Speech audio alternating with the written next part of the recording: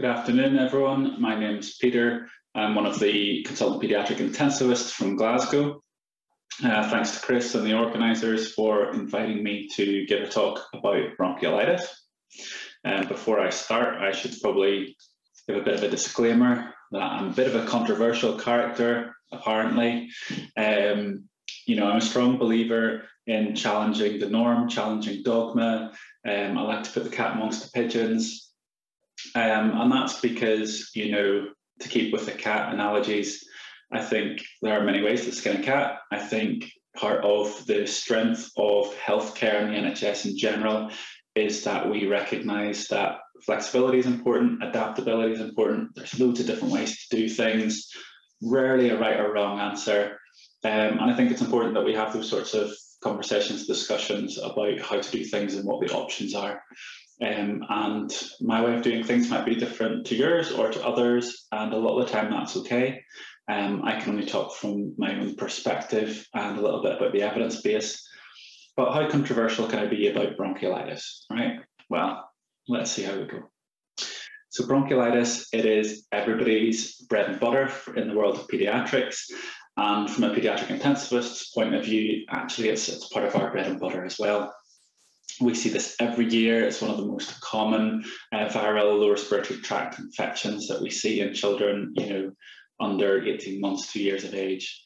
And the vast majority don't need to come as far as ICU, but we do see it a lot. And that's why it's important that we talk about it. How big an issue is it in terms of our systems? How does it affect us?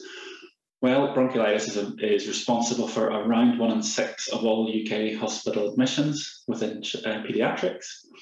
Worldwide, it's the second largest cause of death in children under a year of age. Within the UK, approximately 30,000 babies and children under 5 are estimated to be admitted to hospital because of RSV, which is the most common virus associated with bronchiolitis. But we do know that there are others, such as human metapneumovirus, enterovirus, rhinovirus, and others. That has a knock-on effect in terms of PICU admissions, around 2,000 a year approximately. And also children do die from bronchiolitis. And if you look at the data, it ranges between sources between 30 children to 90 children even per year may die from bronchiolitis. So it is a really important clinical condition, and every year it causes a lot of strain and stress within our healthcare services and within ICU as well. The elephant in the room here is about COVID and how that has impacted upon us, and it certainly has. And we all know that last year we didn't see much bronchiolitis. It was a relatively quiet winter for us, but things have changed. And the reason that we didn't see as much bronchiolitis is because of hand hygiene and because of social restrictions. There wasn't the same mixing of people as there was previously. Now we're in the circumstance where we've got schools reopening, cafes, bars, shops, all of those things are opening, and people are coming into contact with each other again. And now we're seeing a real change in terms of our patient mix. So we wouldn't expect necessarily to see a spike in bronchiolitis within PICU just yet. Normally that's a little bit later. But you can see from this data from Australia that they're getting spikes happening at times of the year that they wouldn't normally. We all look towards Australia to sort of anticipate what type of bronchiolitic season we're going to have. And the data from Australia is certainly pointing towards a spike out of season. Is that something that we think we are seeing? Anecdotally, absolutely. The past few weeks have been super busy in terms of bronchiolitic presentations, and we wouldn't expect to be seeing that for at least another 3 weeks or so. In and around the time of this conference, that's around the time that we'd be starting to see bronchiolitics. So it's a bit early for us. And if you look at this graph from Public Health Wales, again, this is looking at the recorded RSV incidence year on year with a different coloured bar for each year. You can quite clearly see that to the right of this graph, 2020-2021 season, we are seeing a spike that is out of keeping with what we would normally see for this time of year. So there is data that backs up what we feel we are seeing. So that is causing a lot of anxiety within healthcare, that we already feel we're in the peak of season, yet we're also anticipating that things are going to get worse in coming weeks. So that is a bit worrying. So bronchiolitis, it is a huge pressure on us, but in terms of the patient, what does it look like? Well, there's a range of symptoms, and it can start with upper respiratory tract symptoms like coryzal symptoms, your runny nose, lots of nasal congestion that might lead to poor feeding, and then that can progress into coughs and wheezing, low-grade temperatures. So it progresses, and it's just, the condition is one of progression and changes over time. But it's important to note that these symptoms can also be features of other clinical conditions as well. So it's really important that you keep a very broad differential open within your mind when you see somebody that you think might have bronchiolitis. So when we talk about the pattern of disease, the pattern of presentation, as I said, commonly it starts with upper respiratory tract symptoms for the first few days, and then it progresses into lower respiratory tract symptoms as your bronchioles get more edematous and you get more secretions, and then you start getting more work of breathing, more wheeze, heterogeneous changes within your lung fields, and usually things get worse between sort of day 3, day 5. And it's not until day 10 to 14 that you start to see sort of resolution of symptoms. Now that's really important, because what that should say to you is that if you have a patient who is approaching 10 days who's not clinically improving, you need to start thinking to yourself, actually, is something else going on here? And I've had that recently where a patient was referred down from the ward who wasn't improving. And actually it might be that their underlying cardiac condition has a bigger role to play than was previously thought. It's also important because sometimes as a retrieval team, you might get a phone call to say, listen, we're quite worried about this patient and they're only day 1 of their illness. And that is an important consideration, because you would then expect them to potentially get worse. In Scotland, that might mean that we need to think about where that patient is, because if they're on an island with limited provisions for paediatric care, then we might need to think about moving that patient earlier rather than later. So knowing the pattern and the progression of symptoms within bronchiolitis is super important. So in terms of the management, the treatment of bronchiolitis, what do we do, or what are the key considerations? Well, a lot of the time we do have to practice the art of actively doing nothing. It's about supportive care, it's about good quality nursing, trying to sit on your hands and not over-egg it a little bit too much. But there are important concepts. So, thumbs up for hydration. Hydration is really important. So what might that look like? Well, if we think somebody is getting behind in their hydration or is clinically dry, then we can feed them via an NG tube, and that might be bolus feeds initially, 1 hourly, 2 hourly, 3 hourly. It might be that we move them towards continuous feeds, or it might be that we don't think they'll tolerate feeds at all and they need to be kept nil by mouth and put on IV fluids. The amount of IV fluids I'll talk a little bit about later. But hydration is important, as is oxygenation. So we need to make sure that we are able to provide oxygen to these patients to maintain their saturations. What saturation should we target? Well, again, that depends what your guidelines say. You might have a local protocol or guideline for that. NICE guidelines would say above 90% or above 92%, depending on whether you are over 6 weeks of age or under 6 weeks of age. And you have a number of options on how you deliver that in terms of wafting oxygen or nasal cannula oxygen or high flow oxygen or CPAP, or progressing to more invasive modes of treatment. In terms of broad brushstrokes with bronchiolitis, when they get referred to me as an intensivist, usually it's following down either one of 2 streams. It's either those who've become increasingly apneic, or it's those who are becoming progressively distressed towards respiratory failure in terms of work of breathing and desaturations and bradycardia or lethargy. So there is a role for a pokey finger. There are no RCTs that have been done about this yet. I don't know if there ever will be. But if apneas are a bit of an issue, then people who work in paediatrics will know sometimes you give them a gentle prod and they remember to start breathing again. That is obviously not a long-term solution, and if apneas are a continuous issue or a progressive issue, then they do need consideration of escalation in treatment. So you've decided you need to escalate treatment. Well, what kind of therapies might you think about? What might that look like? So let's think about nebulizers. So we have thought before in the past about salbutamol, ipratropium, adrenaline, saline, hypertonic saline. Essentially, there isn't evidence for nebulizers within bronchiolitis. So the guidelines, the NICE guidelines, certainly do not recommend their routine use. The same goes for steroids, not recommended. And then in terms of caffeine, we all know that it's used in neonates for apneas of prematurity and those under 32 weeks or so.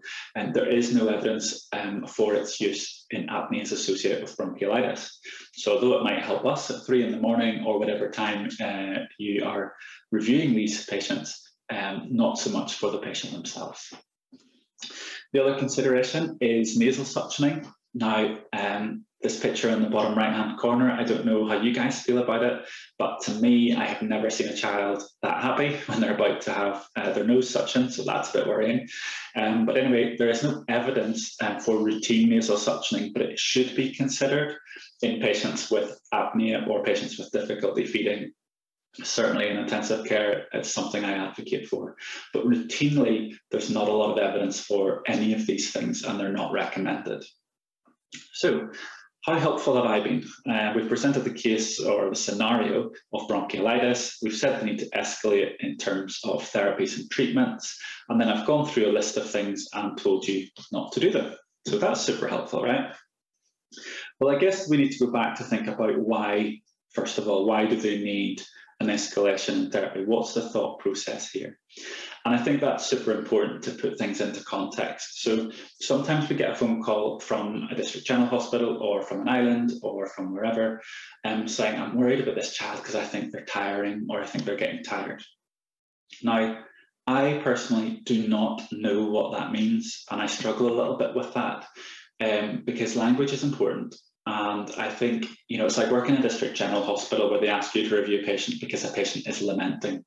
It's a phrase that I'm not used to. A year later, I'm still not going to know what lamenting actually means. So it's really important that we put these terms into context. Like, what do you mean when you say that? Is it grunting? That's worrying. Is it increasing apneas? That's worrying. Is it desaturations despite oxygen? Worrying. Are they tachypneic? Are they tachycardic? What else is going on? Head bobbing. What we need is a bit of a picture. Now, sometimes it's a case of they seem okay, but they're not progressing. I just have a bad gut feeling about it. And that's okay too, because we can discuss that. That's absolutely fine. And having gut feelings about patients is really important because there is an art to all of this as well. So I think having a discussion around that is really, really useful. It is worth noting that a patient can be tachypneic for days. A child can have a respiratory rate in the 80s for days and not have any issues. But there is a difference between a patient who's sitting up tachypneic but interacting quite nicely with you compared to a child who's really struggling. And there is a difference between the two. Recently, I've been video called from an island to look at a patient directly because it's really difficult on the end of the phone to make those judgment calls whenever you can't see the patient. And on a video call with the patient, I was able to see that they were sitting up on their mum's knee. They definitely had subcostal recession and intercostal recession, but they were bright. They were looking around them. When somebody tried to put an oxygen mask towards them, they swung a left hook and nearly took them out. So that patient was definitely somebody that wasn't going to need intubation and ventilation at that moment in time, but equally they were definitely somebody that would need moved off an island to a safer place of care. So that's really useful. So think about what you mean, or try to put in terms what you mean, because it's quite difficult as a retrievalist trying to ascertain where the concerns are. If you think a child clinically has respiratory failure and you genuinely think that this child needs to be escalated in terms of intubation and ventilation, fair enough, absolutely. You're there at the bed space, you know better, you're at the bed space, you're looking at them. I don't need a gas to prove to me that you think that they need that. If you feel that they clinically are in respiratory failure, I'll support you in that. I guess won't change my mind, and I'm not going to tell you not to escalate treatment based on those numbers. I'm more interested in the patient than the numbers. So what can you escalate to? Well, things to think about are high flow oxygen or CPAP, depending on what's available to you, and that will be different depending on where you work. So high flow, it's humidified, which I think is one of its biggest benefits, because if you keep these secretions loose and easy to suction or cough out, I think that's really powerful. I think if they get dry and crusty and sticky, then that's much more of a bigger issue. So I like the humidity from high flow. It does overcome a bit of dead space because it's fire and oxygen in under a bit of higher flow, obviously. And it theoretically is providing a little bit of PEEP as well. Not much, but a little bit. So I can see the benefit on that theoretically. And I personally have seen it work. If you're able to use CPAP, whether that's bubble CPAP, mask CPAP, non-invasive ventilation of some description, then that is worth a go as well, as long as it's tolerated and you can get a good seal and the baby isn't continually opening their mouth and not, it might not work that well. But both, if you have them available, they are worth a try. That will be different in each place, but I would be supportive of that as a escalation strategy. But what does the evidence say? Most of you will know about the sheer number of trials that there are looking at oxygen, high flow oxygen, CPAP, and actually you probably all have slightly different interpretations of them, and that's fine. We all take away different sort of take-home messages. If we look at the Keprates study, first of all, that looks at high flow oxygen versus standard oxygen, what they were looking at was 1 litre per kilo of high flow in over 200 patients, with the end point being the time to wean off oxygen. Now, there wasn't a significant difference between the high flow group and the standard oxygen group, but what they did report was that less children in the flow group needed to progress to more invasive intensive support. So that says to me that actually maybe there is a benefit here of high flow, and they only use 1 litre per kilo, so not even that much. When you then look at the Tremontian studies, Tremontian 1, Tremontian 2, Tremontian 1 was a non-inferiority trial that was trying to, again, evaluate 2 litres per kilo of flow, and this time against CPAP in over 140 infants, with their primary endpoint being percentage failure of treatment within 24 hours of randomization. So not powered to show things like the need for intubation or ventilation, PICU, things like that. Now, interestingly, their take-home message at the publication was the effectiveness of high flow was not equivalent to CPAP, but actually the confidence intervals basically left you unable to conclude non-inferiority within those two arms. They also performed a superiority analysis that suggested a relative risk of success with CPAP. But what's very interesting about that is that those in the CPAP group who needed rescued, 82% of them were rescued with high flow. So to me, there's still a few questions that come from that study that aren't necessarily answered. Tremontian 2, it compares 3 litres per kilo of flow with 2 litres per kilo of flow, essentially looking at percentage treatment failure within 48 hours, and found that having 3 litres per kilo of flow did not reduce the risk of treatment failure. So no real perceived benefit from that. And that's why most places will start with 2 litres per kilo of flow. Sometimes a retrieval team might ask you to put it up to 3 because it will buy you time to activate people, to get them in, to consider what you're going to do as next steps. Maybe by that stage it has had a beneficial effect, but if it hasn't, you might have hopefully bought yourself some time to get the team in and be prepared. Now, the other two studies within this slide, in terms of the CSER study and the Belfast study, they're slightly smaller studies with sort of 50 patients or so, again looking at CPAP versus flow, no real difference between groups. But one that is worth talking about is the PARIS trial, which I'm sure many of you will know. So the PARIS trial, this is the one on the bottom left, is an RCT of high flow versus standard oxygen therapy. Or that's what they would tell you. But actually, it's not really, in my opinion, because the rescue strategy for the standard oxygen group was to go into high flow. So if you think of those patients who needed rescued in some form or another, all of those rescued patients at some point in the trial were on high flow oxygen. So I don't think you can really compare high flow oxygen to something else when all of the patients pretty much were on high flow. It's not quite as easy as that. And the escalation of care within the two arms was different. So obviously the standard oxygen treatment group could escalate to high flow, the high flow group couldn't do that. So there was a different escalation. Actually, what PARIS probably is, or probably more accurately described as, in my opinion, is a trial of immediate flow versus rescue flow, and then looking at the number that ended up having to go to intensive care. And those rates are something like 9% versus 12%, so not significantly different.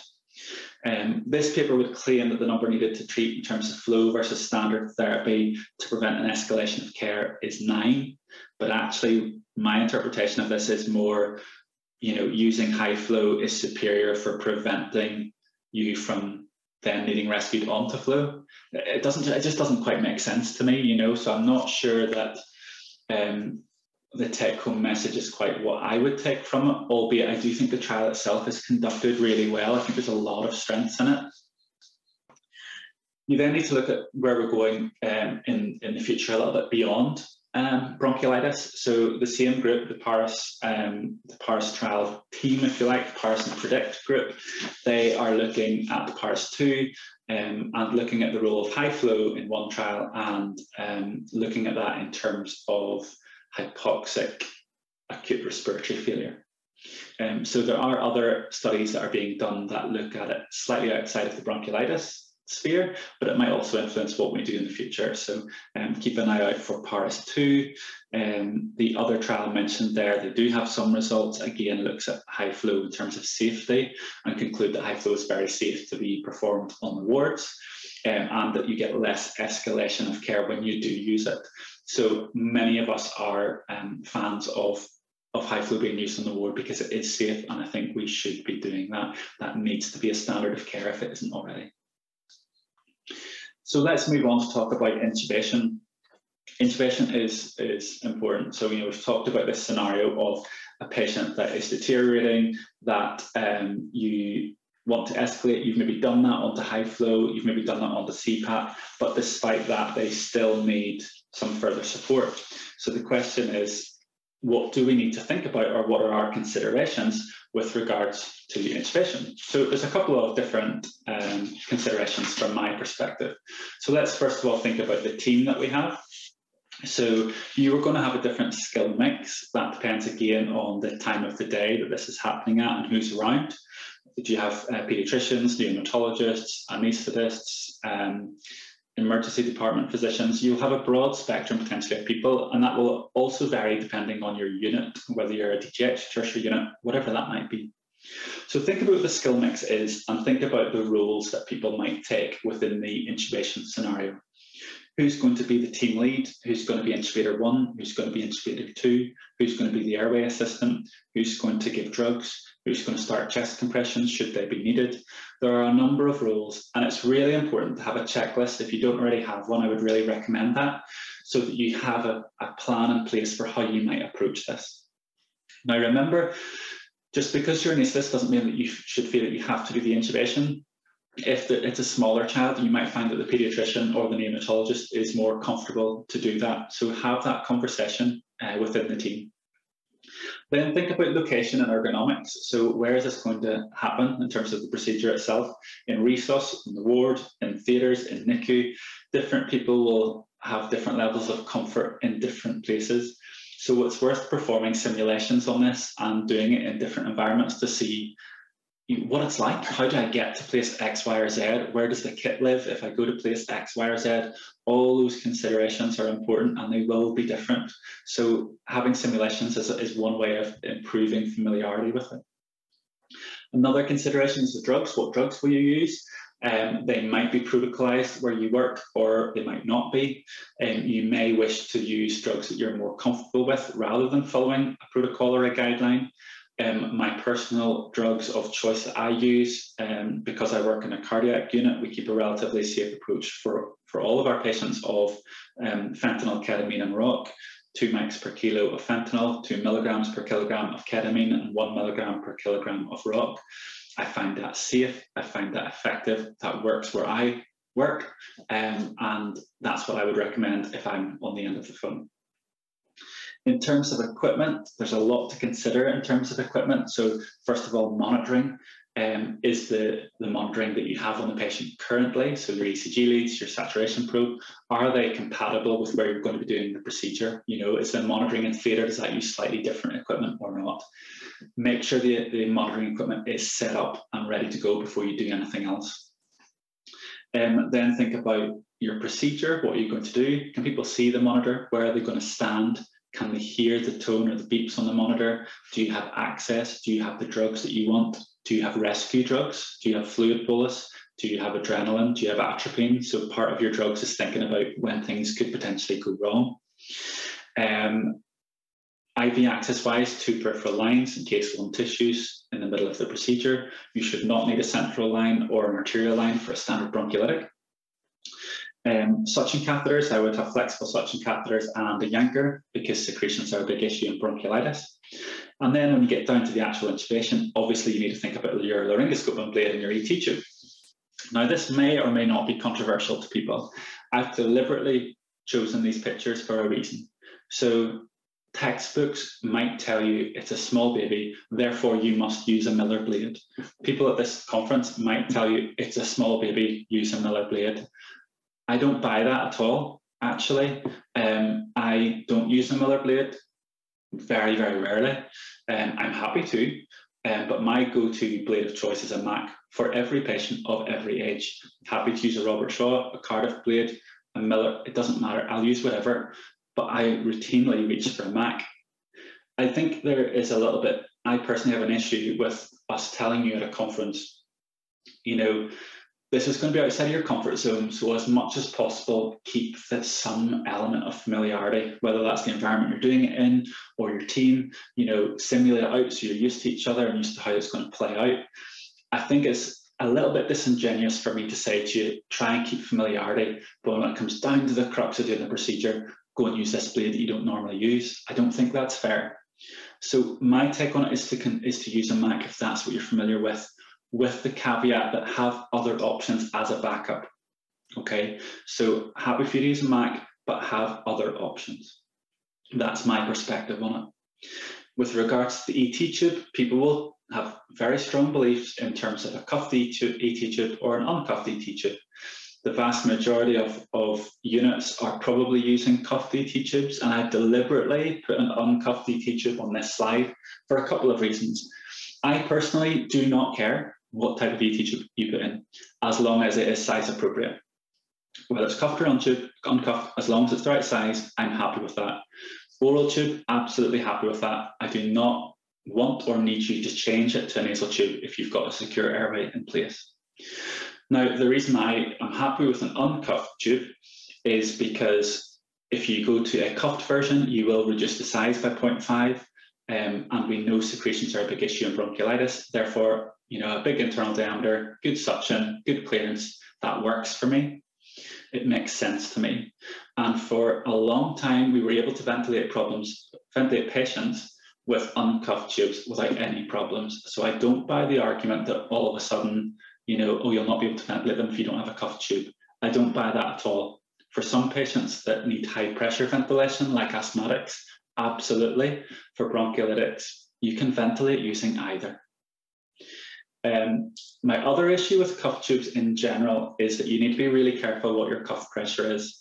So we know in adults from studies that have been done in the past that your cuff, your tracheal capillary pressure, roughly in terms of perfusion, 25 to 30-ish, 20 to 30 even. The manometers that we use aim for, a green area in the little dial of about 20. But to be honest, we know that the blood pressure in children is a lot lower. The map of a child is lower than the map of an adult. So it makes sense that we would expect the capillary pressure of a child's airway to be lower, but we don't know what it is. So why would we target 20? It doesn't make sense to me. So, if you're going to use a cuff tube, have that cuff pressure as low as humanly possible to actually, ventilate the patient. But you should be able to ventilate them without a problem. So I don't mind which you use. There are strengths and weaknesses to both. I don't want you to feel that you must only use one over the other. Both, to me, are acceptable. So in terms of ventilation strategy, once they are intubated, obviously make sure your tube is secure, have it x-rayed so you're okay with the position of it. That's really important. Use the ventilator that you're used to using, and pick a mode. Now, for me personally, I tend to use a pressure control mode of ventilation rather than a volume control. That's because it is more physiological, so therefore it makes sense to me to use it. In terms of baseline settings, put enough peak pressure in to move the chest. Now, that should definitely be less than 30. I would normally start at 24 and see what I need to do. But if you see the chest moving, that's enough. It might not be that much. I would start with a PEEP of 5, an I time of 0.7, and a rate of about 30. And I'd look at the patient and see what their end-tidal CO2, etc. was. The CO2 might be high. It might be sitting 7s, 8s, 9s. If it's less than 10, I don't chase it, because I'll be doing things when I get to ICU to move the patient forward. Things like clearing those secretions, physio.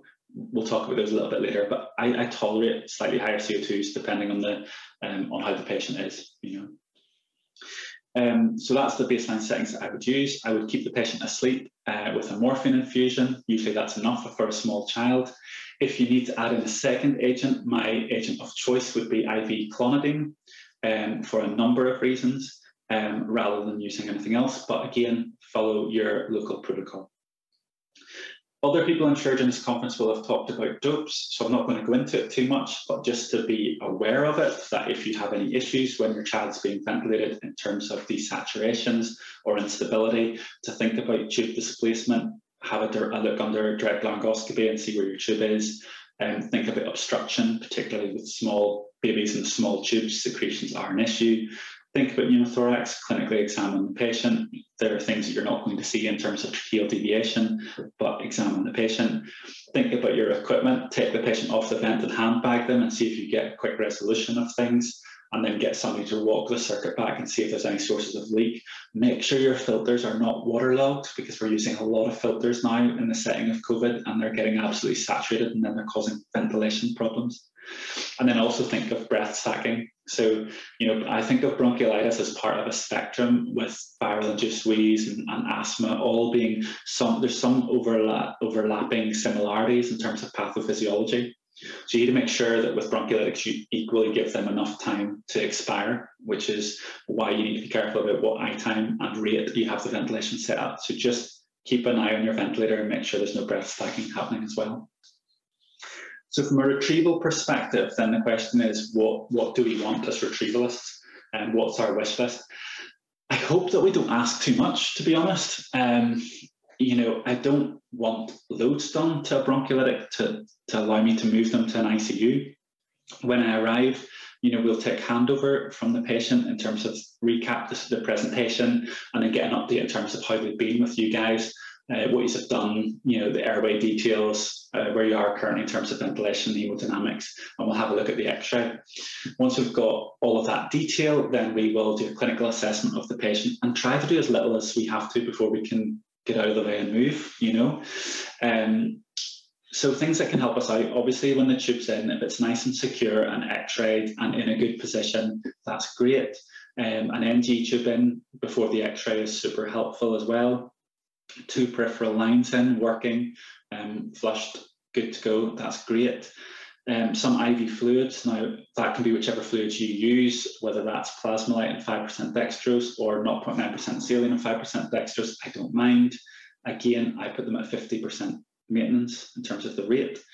If you can have sedation running, most places know what their local ICU uses and has that protocol. So if you've got some morphine running, that's great. Speeds up the process of us just moving the pumps across and going. I would stay away from things like SIBO that can cause issues with hypotension and instability in smaller patients. So morphine is a good choice. If you've sent secretions, that's great. Otherwise, we'll do them in ICU. It's not a problem. And essentially, we just want to get going. We don't really need to do anything else. I don't want to stay and put in a central line. I'm not going to stay and put in an art line. I'm not going to electively change that tube if the tube is absolutely fine. So if those things are all done and the paperwork is there, photocopied, ready to go, then I'm more than happy. So when I get this child to ICU, how would I manage a bronchiolitic? So if a retrievalist brought me a bronchiolitic, what would I do as an intensivist? Well, I would get the handover, I'd get the monitoring changed to get the patient over into our bed, and then I would start working towards moving them forward. So I would change the tube from an oral tube to a nasal tube at that point, because nasal tubes are better tolerated. I do not want to leave this child with an oral tube for 24 hours, where anytime we wake them up, they get distressed, they get lots of oral secretions, their tapes become loose, then we resedate them, then we put more tapes on. I don't want to get into that scenario. So I'll be very, very quick in the first night, if possible, to change that to a nasal tube. I will wean the ventilation as quickly as possible, based on end-tidal CO2 and how the patient looks clinically. I will allow them to wake up as much as I can, because that movement and being active is the best physio that they can actually get, as long as they tolerate the tube. So minimal sedation. IV morphine is fine, but I try to avoid anything else IV. And if they're sleepy with IV morphine, we can transition that to enteral morphine. If I need a second agent along with morphine, again, I'll go with clonidine, or I would go with alamemazine. I avoid midazolam and I avoid chloral. Midazolam, because it's a negative inotrope and I work in a cardiac centre, I don't see a role for it outside of epilepsy. Personally, I think there are other better alternatives. Chloral I avoid because it's an alcohol-based drug, and if I was to give any of you guys enough alcohol to make you sleepy, you would not wake up feeling very well in the morning. It's the same for our kids. Clonidine I like because you have the side effect of a bit of a relative bradycardia. A lot of my patients have congenital heart disease, they have diastolic dysfunction, and keeping them a little bit slower allows their heart to relax and therefore fill better, and they get better stroke volume, better cardiac output as a result of that. So that's why I use clonidine. Physiotherapy is not recommended. There's sort of emerging evidence coming through that physio is maybe not beneficial. I struggle with that one a little bit because secretions are one of the main issues within bronchiolitis. If the secretions are easy to clear, easy to suction, and the patient has a strong cough, fine. If there's any issues, or they're sticky or thick or difficult, or they're not progressing as I would expect, then I'm very keen on physio actually. So that might be becoming a controversial standpoint, but I'm very keen for that. Fluids, I restrict to 50% whilst they're on any sort of ventilatory support, because they will get an element of SIADH with bronchiolitis. I do not want to get into this scenario where we give them fluid, then they look a bit edematous, then their lungs are a bit wet, so then we give them some diuretics, and then because we've given them diuretics, their electrolytes are a bit low, so then we put them on some potassium replacement. That's all crazy to me. I don't do it. So just restrict them, keep them on the drier side. You know, a standard bronchiolitic should progress quite quickly for over a couple of days. I do not need a patient to grow in 2 days. It's totally unrealistic. None of us, if we're unwell, would want to go and eat a 4-course, 5-course, 10-course dinner. We just wouldn't. You wouldn't feel like you wanted to. Children are the same. So keep them very restricted. Much preferable to be on feeds than fluids, just to be very clear. Feed them as soon as you can and move the patient forward. We do have options if they're not progressing or if they're deteriorating. It would make me think, is there something else going on here in terms of the diagnosis? But other things you might hear people talk about are oscillation. Now, anyone who knows me knows, big disclaimer again, I am not a fan of oscillation, absolutely not. There are a very few finite circumstances where I think it's useful, namely if somebody is ridiculously wet or has a load of chest tissue edema. I think just getting a big bit of pressure in with an oscillator will help push that out of the lung fields. Within 15 minutes, 30 minutes, you'll basically be back to normal ventilatory gases and you can go back onto conventional. That is the role, in my opinion, for oscillation. Outside of that, I don't buy it, and I very, very rarely use it. I don't think it's exactly what people think it is, and that will be controversial to a lot of my colleagues who love it, but that's my personal feeling on it. ECMO, I love. I think it's amazing. I think it works. I know it works. Not everywhere can offer it, which is a bit of a shame, but for understandable reasons. Bronchiolitics, very, very rare to need to go on to ECMO, to be honest. But if they did, you'd expect them to have a good outcome because it is a reversible condition and they'd be offered ECMO as a bridge to recovery. The question would be, and the controversy would be, whether you put them on VA, cardiac ECMO, or VV, respiratory ECMO. Because if they're sick enough to go onto ECMO, usually they're on a couple of inotropes, they might have a little bit of impaired ventricular function as well. My opinion on that is that if you're going on for respiratory disease, you should not be cannulating the carotid artery. Therefore, you should be on respiratory VV ECMO. And if you oxygenate the coronaries, the function will get better and you'll likely find your inotrope requirement goes down. One of the issues in the UK is the lack of availability of dual lumen venous cannulas. So a lot of units are thinking about, well, do we go VA? Is that a better strategy? I think there are alternatives to that. So my personal opinion is that for respiratory disease, VV ECMO should be the modality of choice, but you shouldn't realistically need it for the vast majority of bronchiolitics. Is there evidence for what we do? Well, this study was led by Becky, and it was done, I was involved in this when I was in London, and we looked at the bronchiolitic treatment, if you like, across 3 London centres. And what we were able to see from associations in the data was that if you used benzos, opiates, a more liberal fluid strategy, and left tubes orally rather than nasally, you did end up with a longer mean duration of invasive ventilation. So that, to me, supports the use of no MDAS, get the tube changed to a nasal, and be very restrictive with the fluids. Now, the basis of this study is that we're now looking at a larger UK-wide similar retrospective cohort study. So we'll look and see what the results of that show, but that's an explanation, if you like, for some of what I do. I've mentioned before about the importance of keeping an open mind to what might else be going on if it doesn't fit the pattern in terms of symptoms, or if it doesn't fit the pattern in terms of progression. And that's really important. So what I wanted to do was just put up this X-ray of a bronchiolitic that was referred to me, 5 days, cough, coryzal symptoms, saturations in the 80s, responded nicely to oxygen, clinically deteriorated, ended up intubated and ventilated, and post-intubation they reported that they had a bit of right midzone consolidation, and this is their X-ray. So I just wanted you to have a look at that, just even for 10 seconds, and see if anything glaringly points out to you.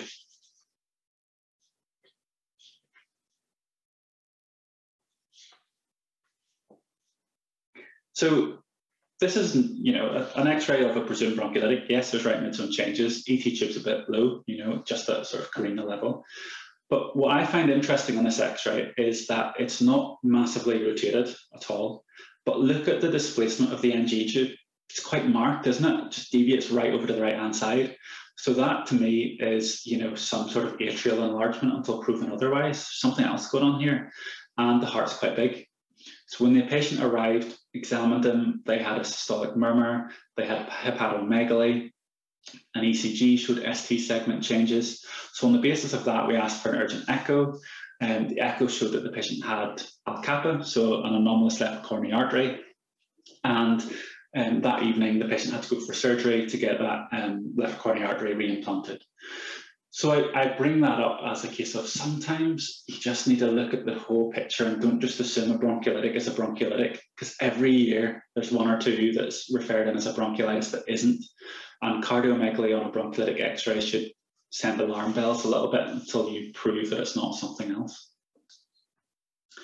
What does the future hold? Well, there's a number of trials that are underway within critical care that might influence how we approach things in the future. So trials like the OxyPICU trial that's looking at what oxygen saturations we should be targeting in unwell children, ventilated children. We've got the first ABC trial that's 2 RCTs studying if high flow is as effective as CPAP, and that's in terms of acute illness or as a step down post-extubation, because it's important to know that you can extubate to nasal cannula oxygen. It doesn't always have to be high flow.